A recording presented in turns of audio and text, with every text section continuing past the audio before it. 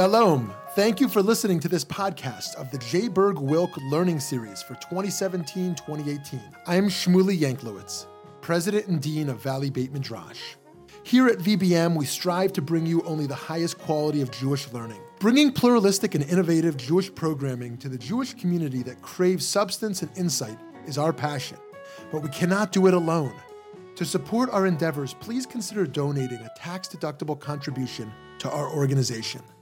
By doing so, you will be supporting meaningful Jewish educational content, funding the next generation of leaders, as well as furthering Jewish wisdom to people all over the country and all over the world. Please visit www.valleybeitmidrash.org. Thank you so much and enjoy the program. What I want to talk today to you about is the correlation, actually, between federal income tax, which is my field, and the laws of tithing.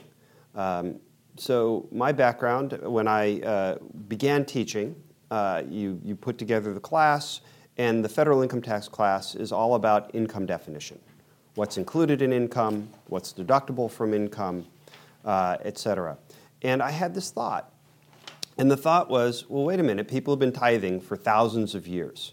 10% of what? There's got to be an income definition somewhere in the religious traditions that include tithing. So I started looking around, and I thought, well, if I know Jews, and I know Jews, it's got to be defined somewhere in the halakha, right? The rules have to be out there. So when I moved to Phoenix, I found a local rabbi at the Kollel, and I called him up and said, look, I would love to come in and study the laws of tithing. And he said, come on in. So for several years, I met with him once or twice a week to try to figure out what the rules were. And in particular, because I was interested not in them for a, sort of the religious perspective, but also for the sort of how do these rules compare to the federal tax rules that have been developed in a secular society. So what I'd like to do today is sort of talk to you about some of the things that I found, some of the parallels, some of the differences. So when I give this talk to a non-Jewish audience, I spend a minute or two talking about the structure of Jewish law because it's alien to many. So let me just, I don't know that that's necessary with this audience, but let me just take a very brief moment to sort of lay it out there. So in a nutshell, Moses goes up the mountain, he talks to God, he comes back, he brings the Ten Commandments, but he also brings with him the knowledge that he writes down in the Torah, the first 5 books of the Bible. But he doesn't write down everything he's been told, right? He keeps back some. And this is the oral tradition that helps us understand what the commandments in the Torah are all about. And initially, it is determined that such oral tradition has to remain oral, but with the diaspora and the sort of scattering of the Jewish community throughout the world, the communities start to write it down, and we end up first with the Mishnah, which contains some of the wisdom, and then over time it gets compiled together in the Talmud. And so the Talmud acts as a sort of operating manual, if you will, for the rules that are contained in the Torah. And I'm oversimplifying, and I'm sure many of you out there are saying, well, that's not quite right, and I get it, and I agree. But bear with me. Numbers of questions come up over time, and the Talmud is compiled in around the 6th century. And the rabbis then start, sort of responding to questions that are being posed to them by the congregants. And so what develops is what we refer to as a responsa literature, where questions are asked and rabbis are saying, well, in this case, here's how you deal with it. And then the responsa literature gets compiled into books, and so that's another source of sort of legal authority on questions like this. And then finally, there are commentaries on the Torah, on the Mishnah, on the Talmud. And these commentaries are another source of legal authority. So when we talk about the rules, they come from a variety of different sources. And they come from a variety of different times. So some of the writing is 2,000 years old. Some of it dates back all the way to the 1970s as new scenarios arise, and the rabbis are called on to figure out how to apply these ancient rules to something new in the world. So that's the background of the legal structure we're dealing with. So I want to start with the agricultural tithe. Because I think the agricultural tithe is absolutely fascinating.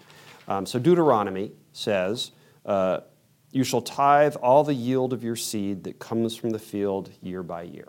Right? Seems really straightforward, fairly simple. 10% of whatever it is you grow. But it turns out that anybody who's spent any time with the law knows that even something that simple can be extraordinarily complicated.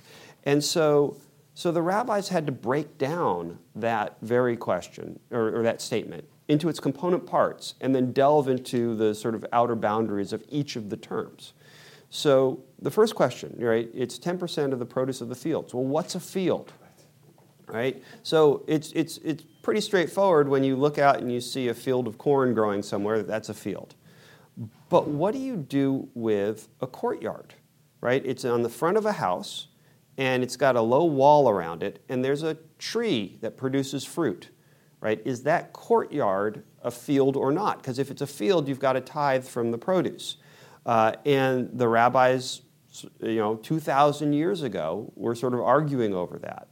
I think my favorite field argument was, what if you put onions up in the attic, and the onions start to sprout, right? Now, is that a field? And the rabbi said, well, if the roof is open to the sky, then it's a field. But if the roof is enclosed, then it's really more of a storage shed. And so you don't have to tithe again from those onions because they weren't the produce of a field. So a lot of arguments among the early rabbis, or at least discussion over what constituted a field. Which then they said, okay, so we got that settled, or at least settled enough. So what's produce, right? If you grow apples, apples are produce. But what do you do with hemp? It grows, but you don't eat hemp. And so the rabbi said, well, when we talk about produce of the fields, we're really talking about food. So you don't have to tithe from your hemp. And that kind of makes sense, because if you ask, well, what are they doing with this tithe? Right? They're giving it to the Levite to support the Levite in Israel. And because they are excluded from from land ownership. And so you end up saying, right, it makes sense that it be only food, because that's what the recipients actually need. And then you learn that, well, there are actually two tithes. One goes to the Levites. The other one is supposed to be either given to the poor or taken to Jerusalem to be eaten, depending on what year of the 7-year cycle it is. And you realize again that, hemp doesn't work. You don't bring it to Jerusalem and eat it. And so therefore, you can construct from the circumstantial evidence that what we're talking about here is only food. So then they say, all right, so it's 10% of the produce of the fields of Israel. So the rabbis then turn to the question of, well, what's Israel? And you say, well, that's pretty straightforward, right? We've all seen the map. They say, well, no, it's not so straightforward, because you see, Israel was conquered in various waves. It eventually broke into 2 different kingdoms, and we're not really sure what Israel is, and so you have different rabbis with different rules for different parts of what we might consider today to be Israel. When the borders shift, that's going to create some issues.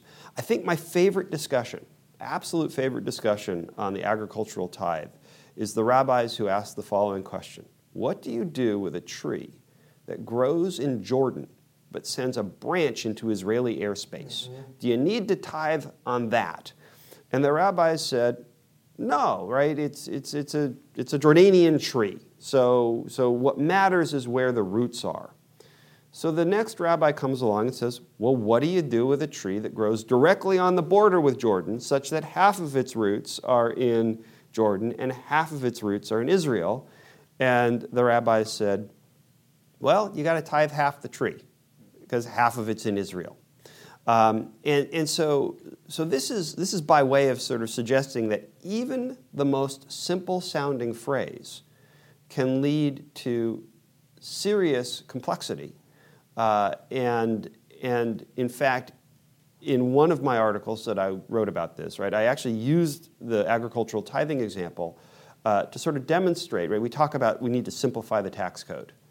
But the reality is that even a simple phrase is going to be extraordinarily complicated, and it's very easy to get deep into the weeds very, very quickly. So that's the sort of first part of the tithing and that I wanted to explore with you all. But when I actually had the idea initially, I wasn't thinking about agricultural tithing. I was actually thinking of non-agricultural tithing, where people are giving 10% of their income, because I was teaching income tax and I was trying to figure out what an income tax looked like. So this is referred to generally as maser kesafim, a tenth of silver. And so let's spend a minute, sort of figuring out what the origins of this practice are before we get into the income definition rules. The first sort of mention of tithing that we're going to find in the Torah is when Abraham conquers an enemy, and it reads, it says, and he blessed him and said, blessed be Abram, the God, Most High, maker of heaven and earth, and blessed be God, the Most High, who hath delivered these enemies into thy hand, and he gave him a tenth of all. So this is in Genesis 14, verse 19 and 20. So that's the first mention of tithing. There are no rules attached to it. It's essentially Abraham conquered somebody and decided to give a tenth to the high priest. The next mention that we find is Jacob on the Temple Mount. He has a dream. He sees the angels going up and down. And he says, in this stone, which I have set up for a pillar, because Jacob makes essentially an altar, shall be God's house. And of all that thou shalt give me, I will surely give thee a tenth. And so basically Jacob is saying, hey, whatever I receive, I'm going to give you a tenth of it, God. Right? And so this is generally seen to be the origins of the tithing obligation. But it's a little more complicated than that, because there's this sort of practice among the patriarchs of tithing, but it actually ties into something else. There is, in the Torah, the obligation of tzedakah, the obligation to do charity. And the rabbi said, well, that's great. And so what is it? Well, if you see somebody who's poor, you must help them to the extent you can to bring them back to the position or station they were in. But how do you know if you've done enough?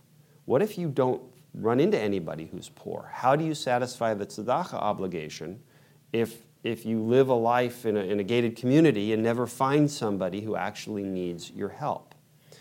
And so what the rabbis did was they basically said, wait, we can tie this back to Abraham and to Jacob and say, you know what? They said you should give a tenth. Well, that's what the tzedakah obligation is. And so the tradition developed of segregating out a tenth of one's income to be used to help the poor. And so the tzedakah obligation got married essentially to to Jacob's vow. And what's interesting is that tithing has a special place within Jewish law. It would be impertinent to do a mitzvah, to fulfill a commandment, and then turn to God and say, all right, so what are you going to do for me back, right? It doesn't work like that. The rule is God says jump, you jump. You don't expect anything back. The one exception happens to be tithing. So if you look at Malachi 3:10, It says, "Bring ye all the tithes into the storehouse, that there may be meat in mine house, and prove me now herewith, said the Lord of hosts, if I will not open you the windows of heaven and pour you out a blessing, that there shall not be room enough to receive it." Right? So what this is essentially a promise by God. If you tithe, you will be rewarded. In fact, not you will be rewarded, I will reward you for tithing. Right? So it is essentially a divine incentive to tithe. And it's quite different, I think, than most of the sort of obligations we find in the Torah. And in fact, this is the basis. These phrases like this are the basis of prosperity gospel. So you see the televangelists on TV out there saying, hey, give to me and you will be rewarded for giving. It's based on this sort of promise that tithing will be rewarded with riches.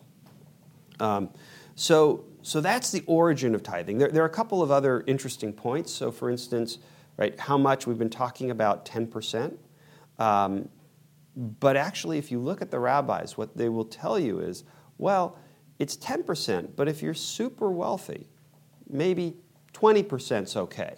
And you might ask, well, where does that come from, right? Because it looks pretty clearly like it's 10% here. But if you actually look at the Hebrew of Jacob's vow, he says, it's translated as, I shall surely tithe to thee.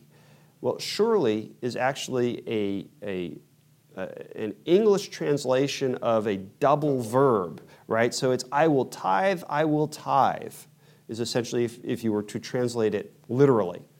And so a number of rabbis say, well, I will tithe means I will tithe twice, which gets you to 20%. And then some rabbis said, well, wait a minute. So if you tithe first, then the second tithe is only on 90% of what you had. So it's not quite 20%, because when you do the math, it comes out a little less. But what it leads to actually is this almost a progressive tax system. So if you're poor, you get tithes. If you're not quite wealthy, giving a little less than 10% is okay. If you're a normal person, 10% is the obligation. But if you're super wealthy and can afford to, 20% is a full fulfillment of the obligation. So that's the sort of background to this obligation to tithe. But it leads to the question, the one that actually interested me at the very beginning, which is 10% or 20% of what, right? So you've got this income, what's included and what's not. So what I want to do now is I want to sort of walk through a couple of examples and compare the Jewish law rules to the federal tax law rules. And tell me if you're going to get to this, but one question I think that is interesting to explore if we're going to is once we assess a certain percentage of taxation goes towards welfare needs, could one say that the taxes they're paying could technically count as the maaser? Yeah, I will get there. Okay, I will get there because the rabbis do talk about that. Yeah. But if I don't, remind me. So let me start with something very simple: gifts and inheritances. Right. So let's start with federal tax law. Code section 102 of the federal income tax says gifts and inheritances are not included in income. So even though it's an accession to wealth, when you inherit $5 million, you don't have to pay any tax on it. We have an estate tax, which taxes the transfer of that money to you, but you, from income tax purposes, it's not an income event.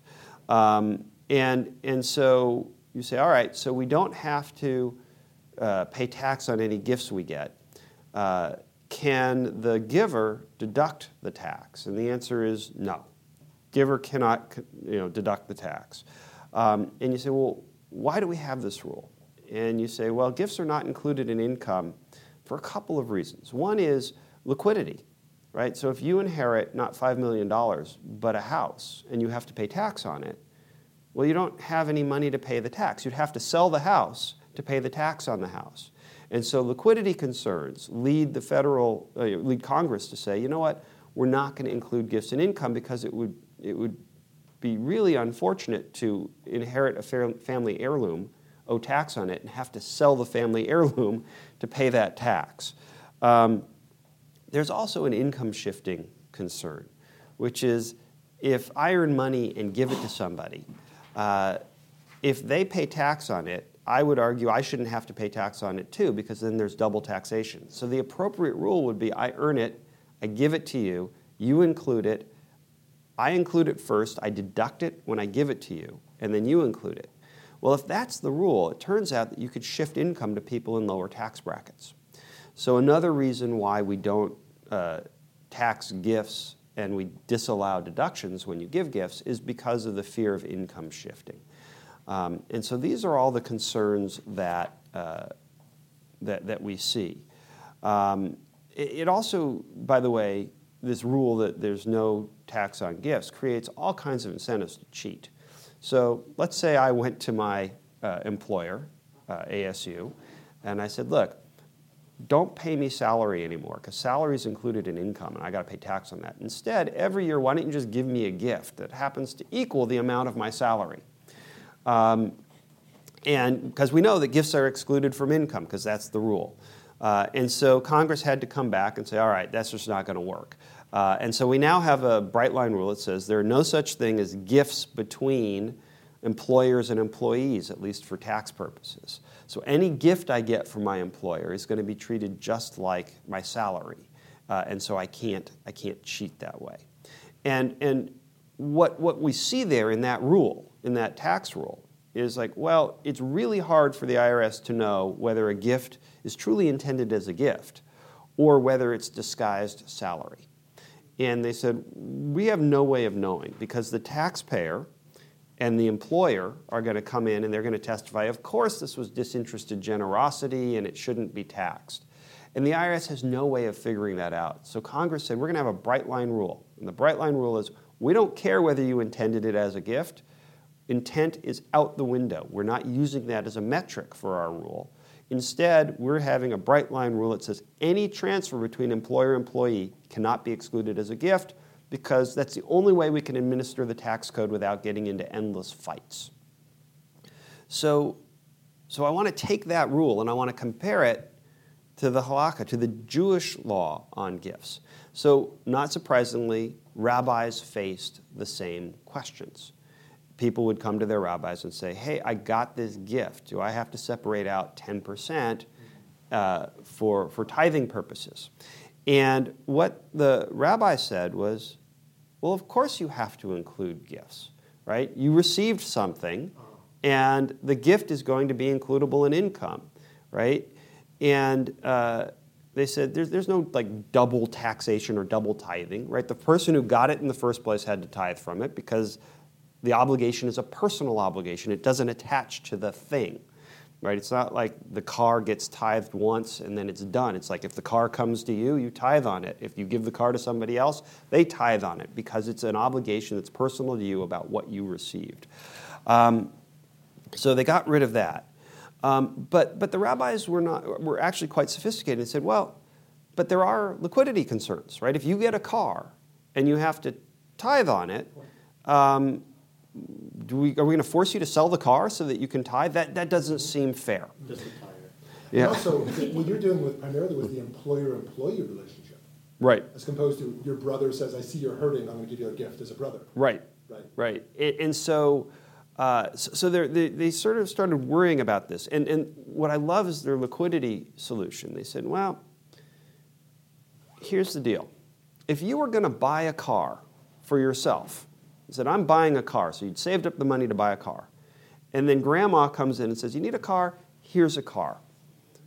The rabbi said, you know what? You got to tithe on that. The reason is that you were intending to buy a car, so we can presume that you had the money to buy a car. And so you don't have a liquidity problem. On the other hand, if the car sort of drops into your lap and you weren't planning to buy it, you don't have a store of money saved up, and so therefore you do have a liquidity problem, and so therefore you don't have to actually tithe on the car. And so the rabbis sort of said, let's try to figure this out and ascertain whether you truly have a liquidity problem or not. And then what I loved is that the next rabbi comes along and says, well, what if you were going to buy a crappy cheap car, but grandma gave you an expensive car? So you've got the money saved up for a $10,000 car, but dropped into your lap was a $50,000 car. What do? Well, you've got some money saved up. So they said you have to tithe on the value of the car you were intending to buy. So let's pause for a minute and compare that to the federal tax law. Right? What the rabbis have done is they've said, look, the answer depends on your intent. It depends on what you were going to do. And if you were going to buy a car, you tithe. If you were not going to buy a car, you don't have to tithe. So if we tried to take that rule and transfer it back into the tax code that we all know and love, right, it wouldn't work. Why? Because everybody would testify, I wasn't going to buy a car. And there's no way for the IRS to figure out what your actual intent was. And the thing with tithing is that while there's no formal audit, there kind of is a formal audit, and it's God. And God is omniscient. He knows your intent. You can't cheat. And so what the rabbis were able to craft were far more precise laws based on intent that are simply not administrable in a secular system. Hi, this is Shmuley Yanklowitz. I hope you've been enjoying and learning something new from this podcast. If you have a moment, please consider making a contribution at www.valleybeitmidrash.org. Thank you so much, and now back to the learning. And so this is one of the key differences between the two kinds of sort of tax systems. In the federal income tax, they say, is it administrable? Can we get to the truth? How do we figure out what the right answer is? And they say, well, we're constrained. We're human. We can't read minds. Whereas in the religious context, they said, oh, no, this is quite simple. We look at your intent, and that tells you whether you should tithe or not. Now, that doesn't mean people don't cheat. People can cheat all the time. They can say, I was not intending to buy a car, and just not tithe on it. And while they might fool us, they're not going to fool God. And so if they lie about their intent, what they're doing is they're essentially violating the obligations that have been imposed on them. And presumably there will be some comeuppance, one way or another, whether sort of reflection later in life or something else. So this is one of the sort of key ways in which the two sets of rules differ. So that's gifts and inheritances. And what you'll find is a lot of questions that, I was talking about a car, but when you look at the rabbinical writings on it, a lot of it's land, right? If you inherit some land, what do you do with that? Do you have to tithe, right? Do you have to sell part of the land in order to tithe? And they said, no, you don't. But when you sell the land, take 10% of the proceeds. And so it's essentially, they're not saying you never have to tithe. It's a deferral system. We're going to defer it until you're not illiquid. What's the inheritance tax in America? In America, right now it's about 45%. Whoa! But there's an exemption. And the exemption is, at present, right now, as we sit here, you don't owe any until you have $24 million of wealth. Oh. So I always tell my tax class, I say to them, my prayer, my highest hope and dream is to pay some estate tax. Because that means I got $25 million, right? Anything below that, what's the rate then? Zero. Zero? Yep. Oh.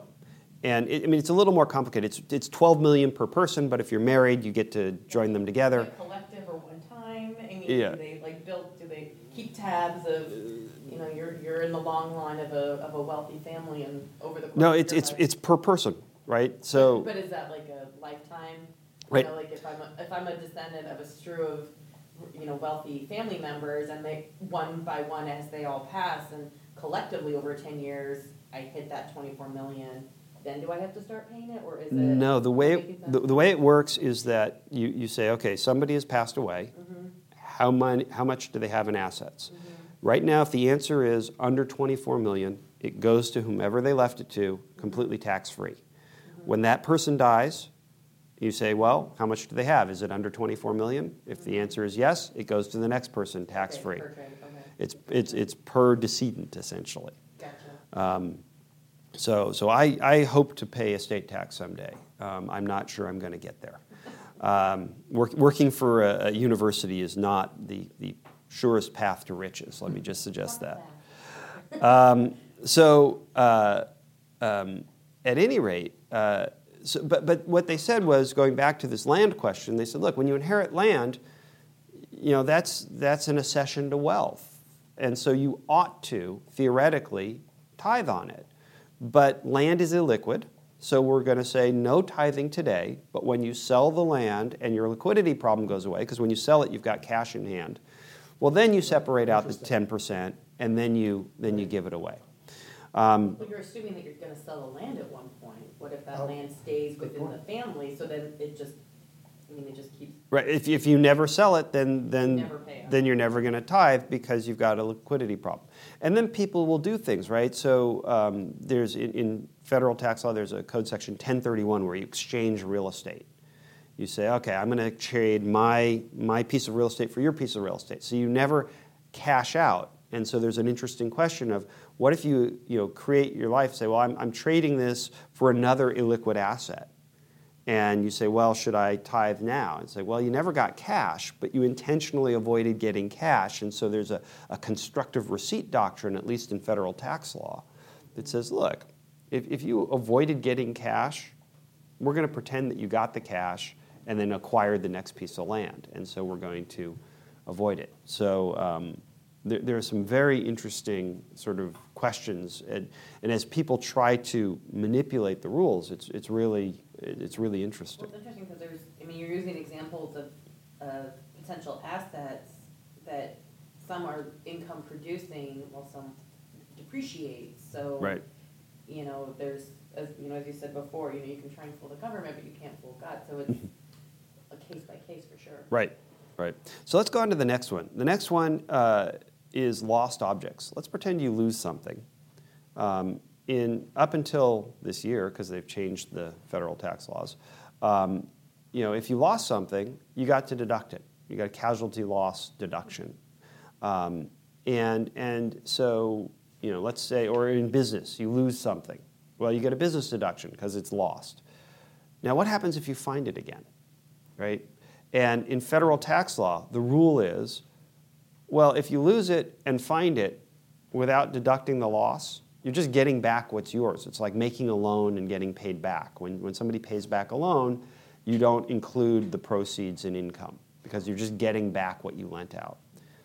In contrast, if you've deducted the loss, when it comes back to you, it's like new, and so that really is income because the deduction was inappropriate, and so you could either go back in time and undo the deduction, or you just include it currently. And so the rule is, especially because there's a statute of limitations, you include it currently. What about if you lose something intangible, like say theoretically you lose your reputation or something, and then that causes you to not be able to have a business?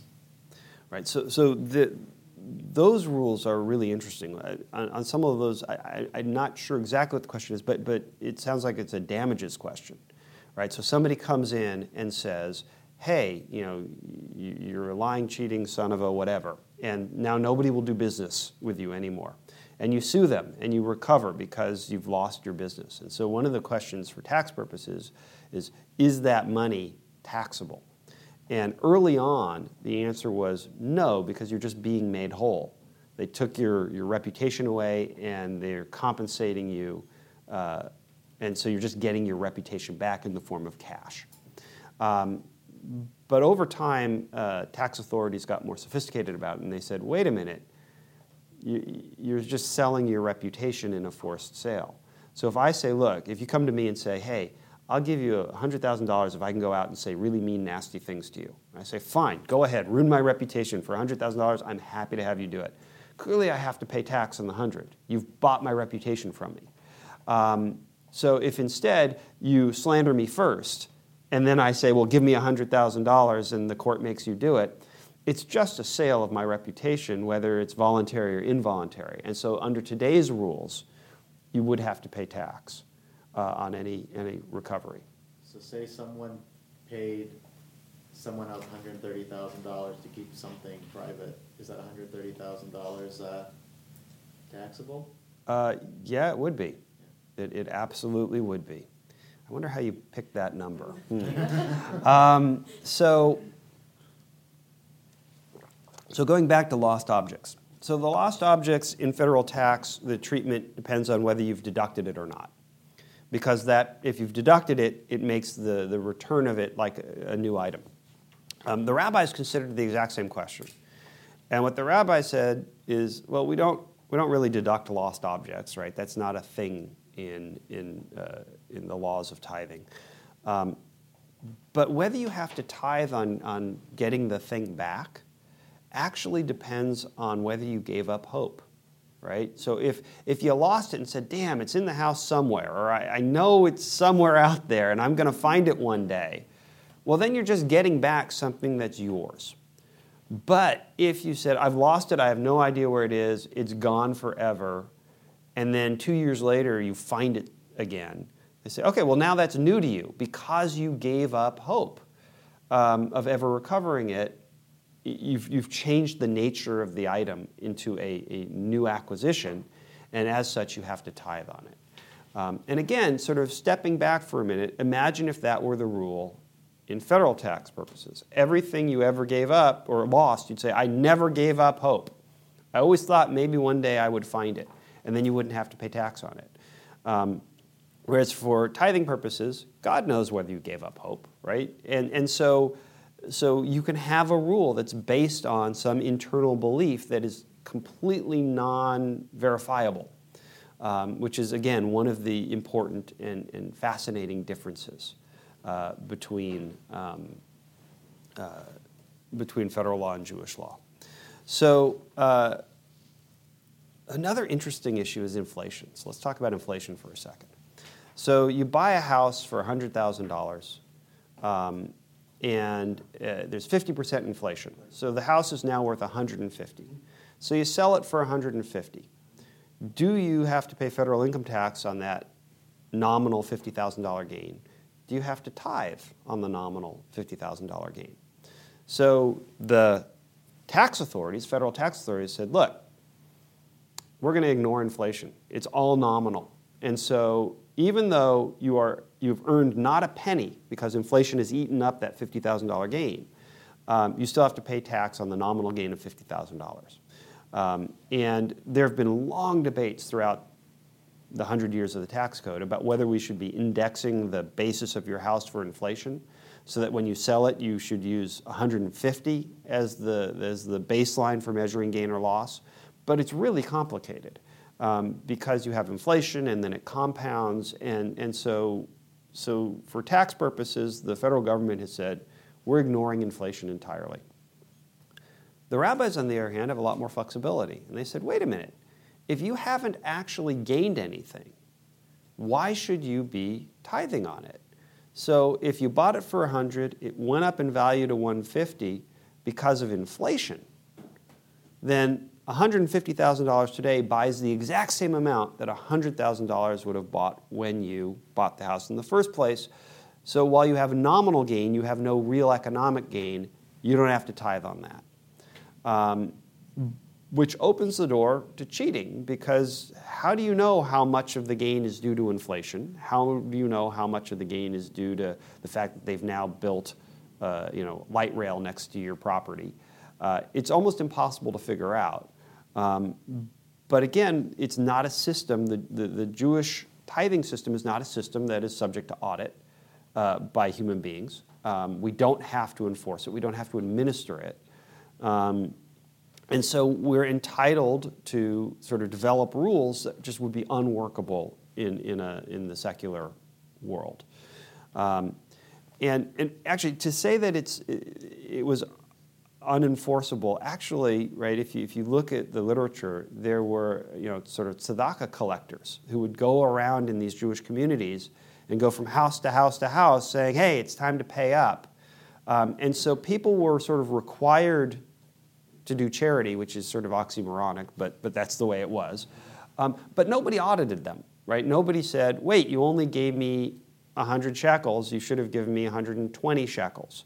So while there was a system in sort of medieval Europe of forced charity, forced tithing, nonetheless, it wasn't a system where they said, wait a minute, we're going to come in, audit the books, and figure out whether you actually paid enough. So it was more in the form of a hearty encouragement than it was a true sort of tax system.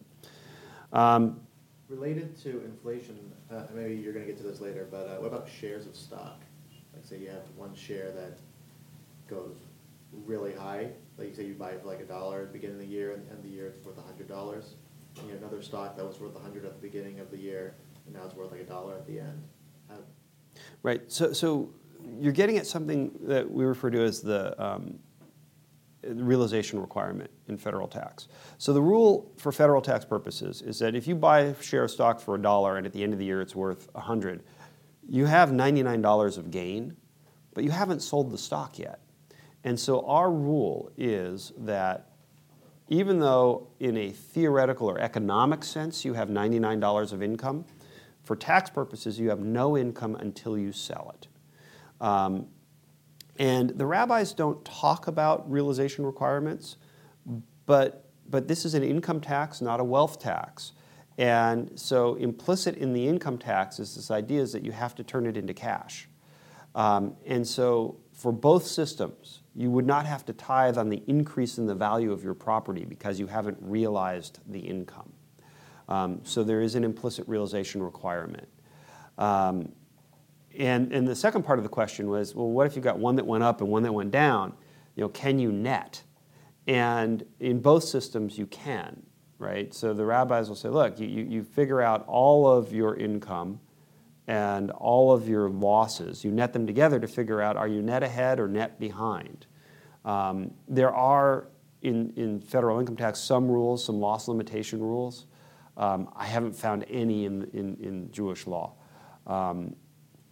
So you are entitled to net, assuming that the thing you're netting is truly deductible, and we'll get to that in a second. Also come to back to the liquidity, element of like you were saying, you could have the volatility of the market. I mean, you could have losses and gains, in both directions all day long. But if it's just sitting there in your portfolio, then right. There's no. There are really two issues. So one is liquidity, right? If my stock goes up to $100 and I've got a $99 gain, I don't have the money to pay the tax on that. I'd have to sell my stock to pay it. So that's the liquidity problem. But then there's the valuation problem. If you have an active market, like a stock market, you know that the stock's sitting at 100. But what about the piece of property you own? Right. You have no idea what it's really worth until somebody pays you for it. Right. And so part of why we have a realization requirement is that we're only really guessing at value. And we rely on market transactions to tell us what value is. And so that's part of why we need you to sell it before we decide how much it's worth, which is how much the 10% ought to be calculated against. I wonder also ancillary to stock market is what if you're in Vegas and you win like some huge jackpot? I'm sure that's income. Right.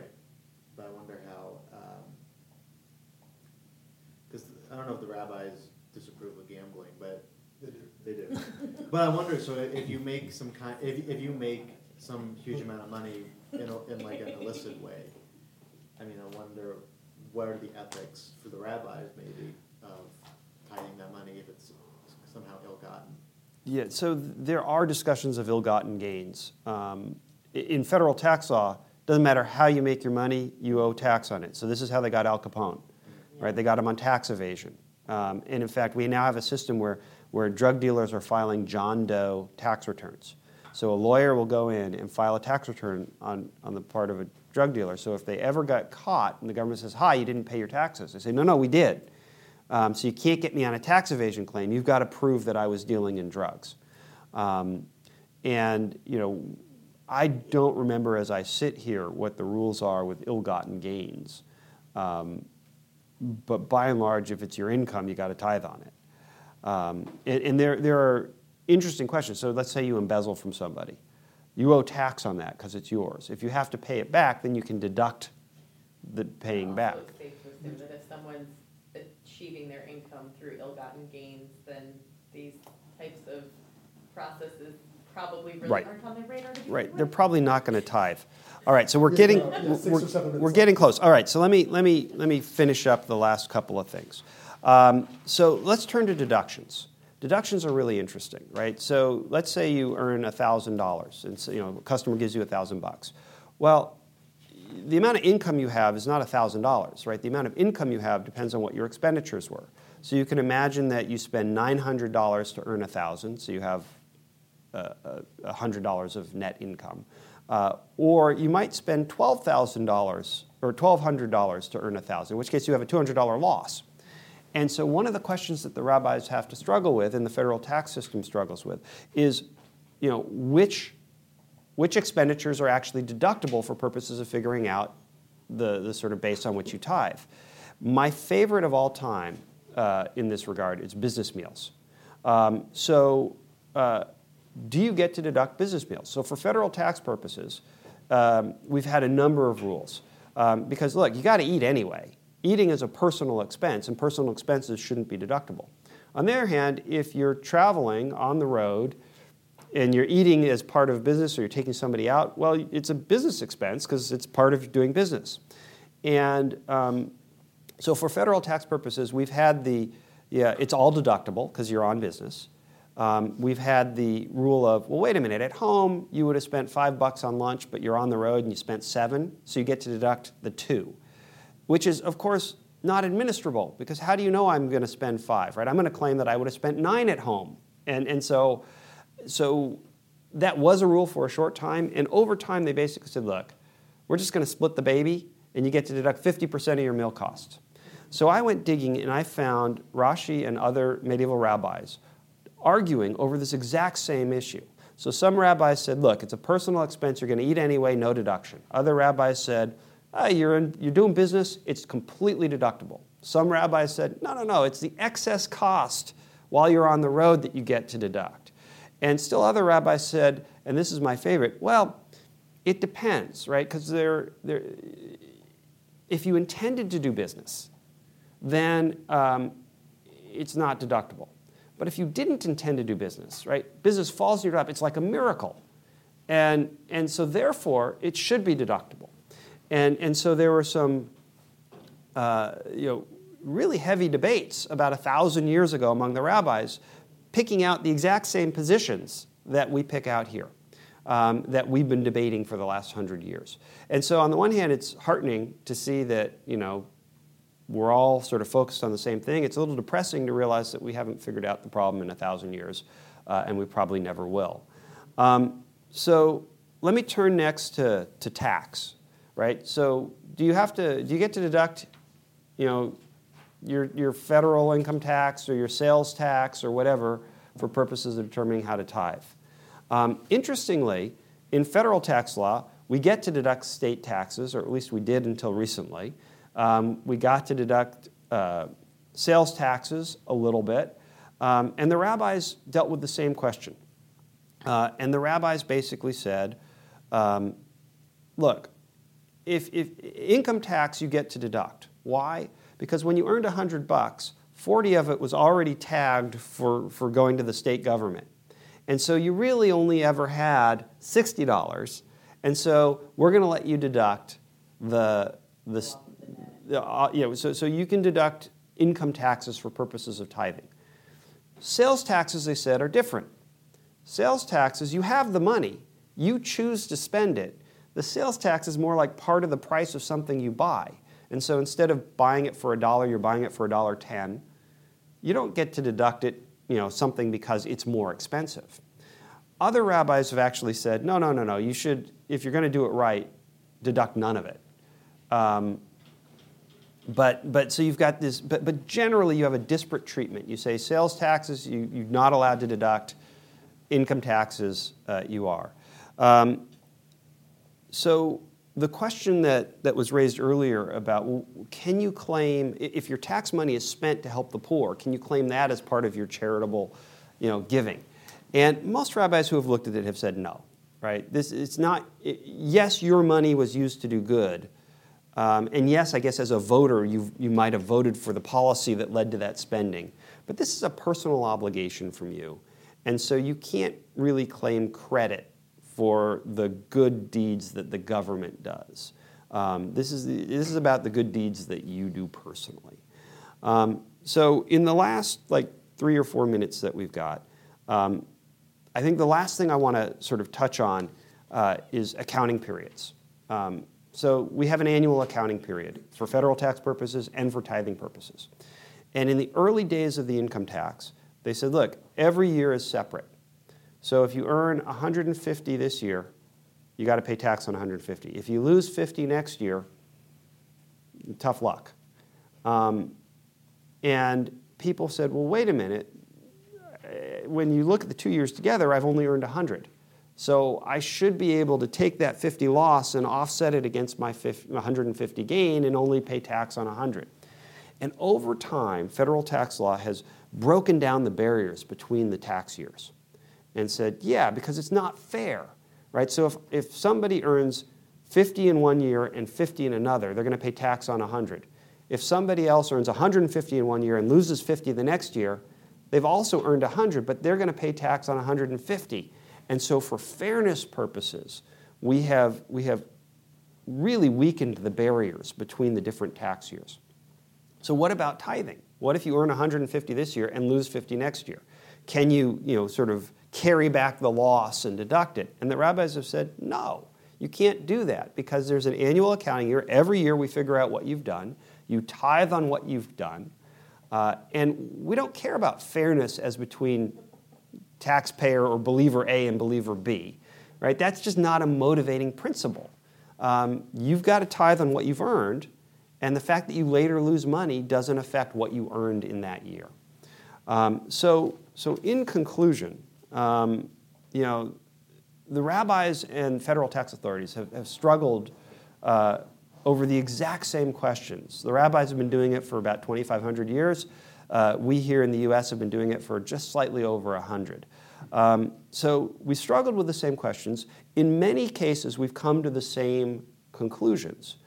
But because of the ways in which the federal tax laws have to work, they have to be administrable, they have to be fair as among taxpayers, we've gone down slightly different paths than the rabbis have done. They're able to look at intent. They are not concerned with fairness between people.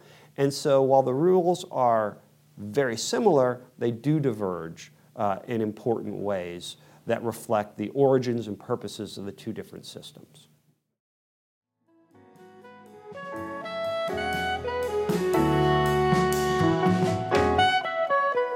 Hi, this is Shmuley Yanklowitz. I hope you enjoyed listening to this fascinating lecture.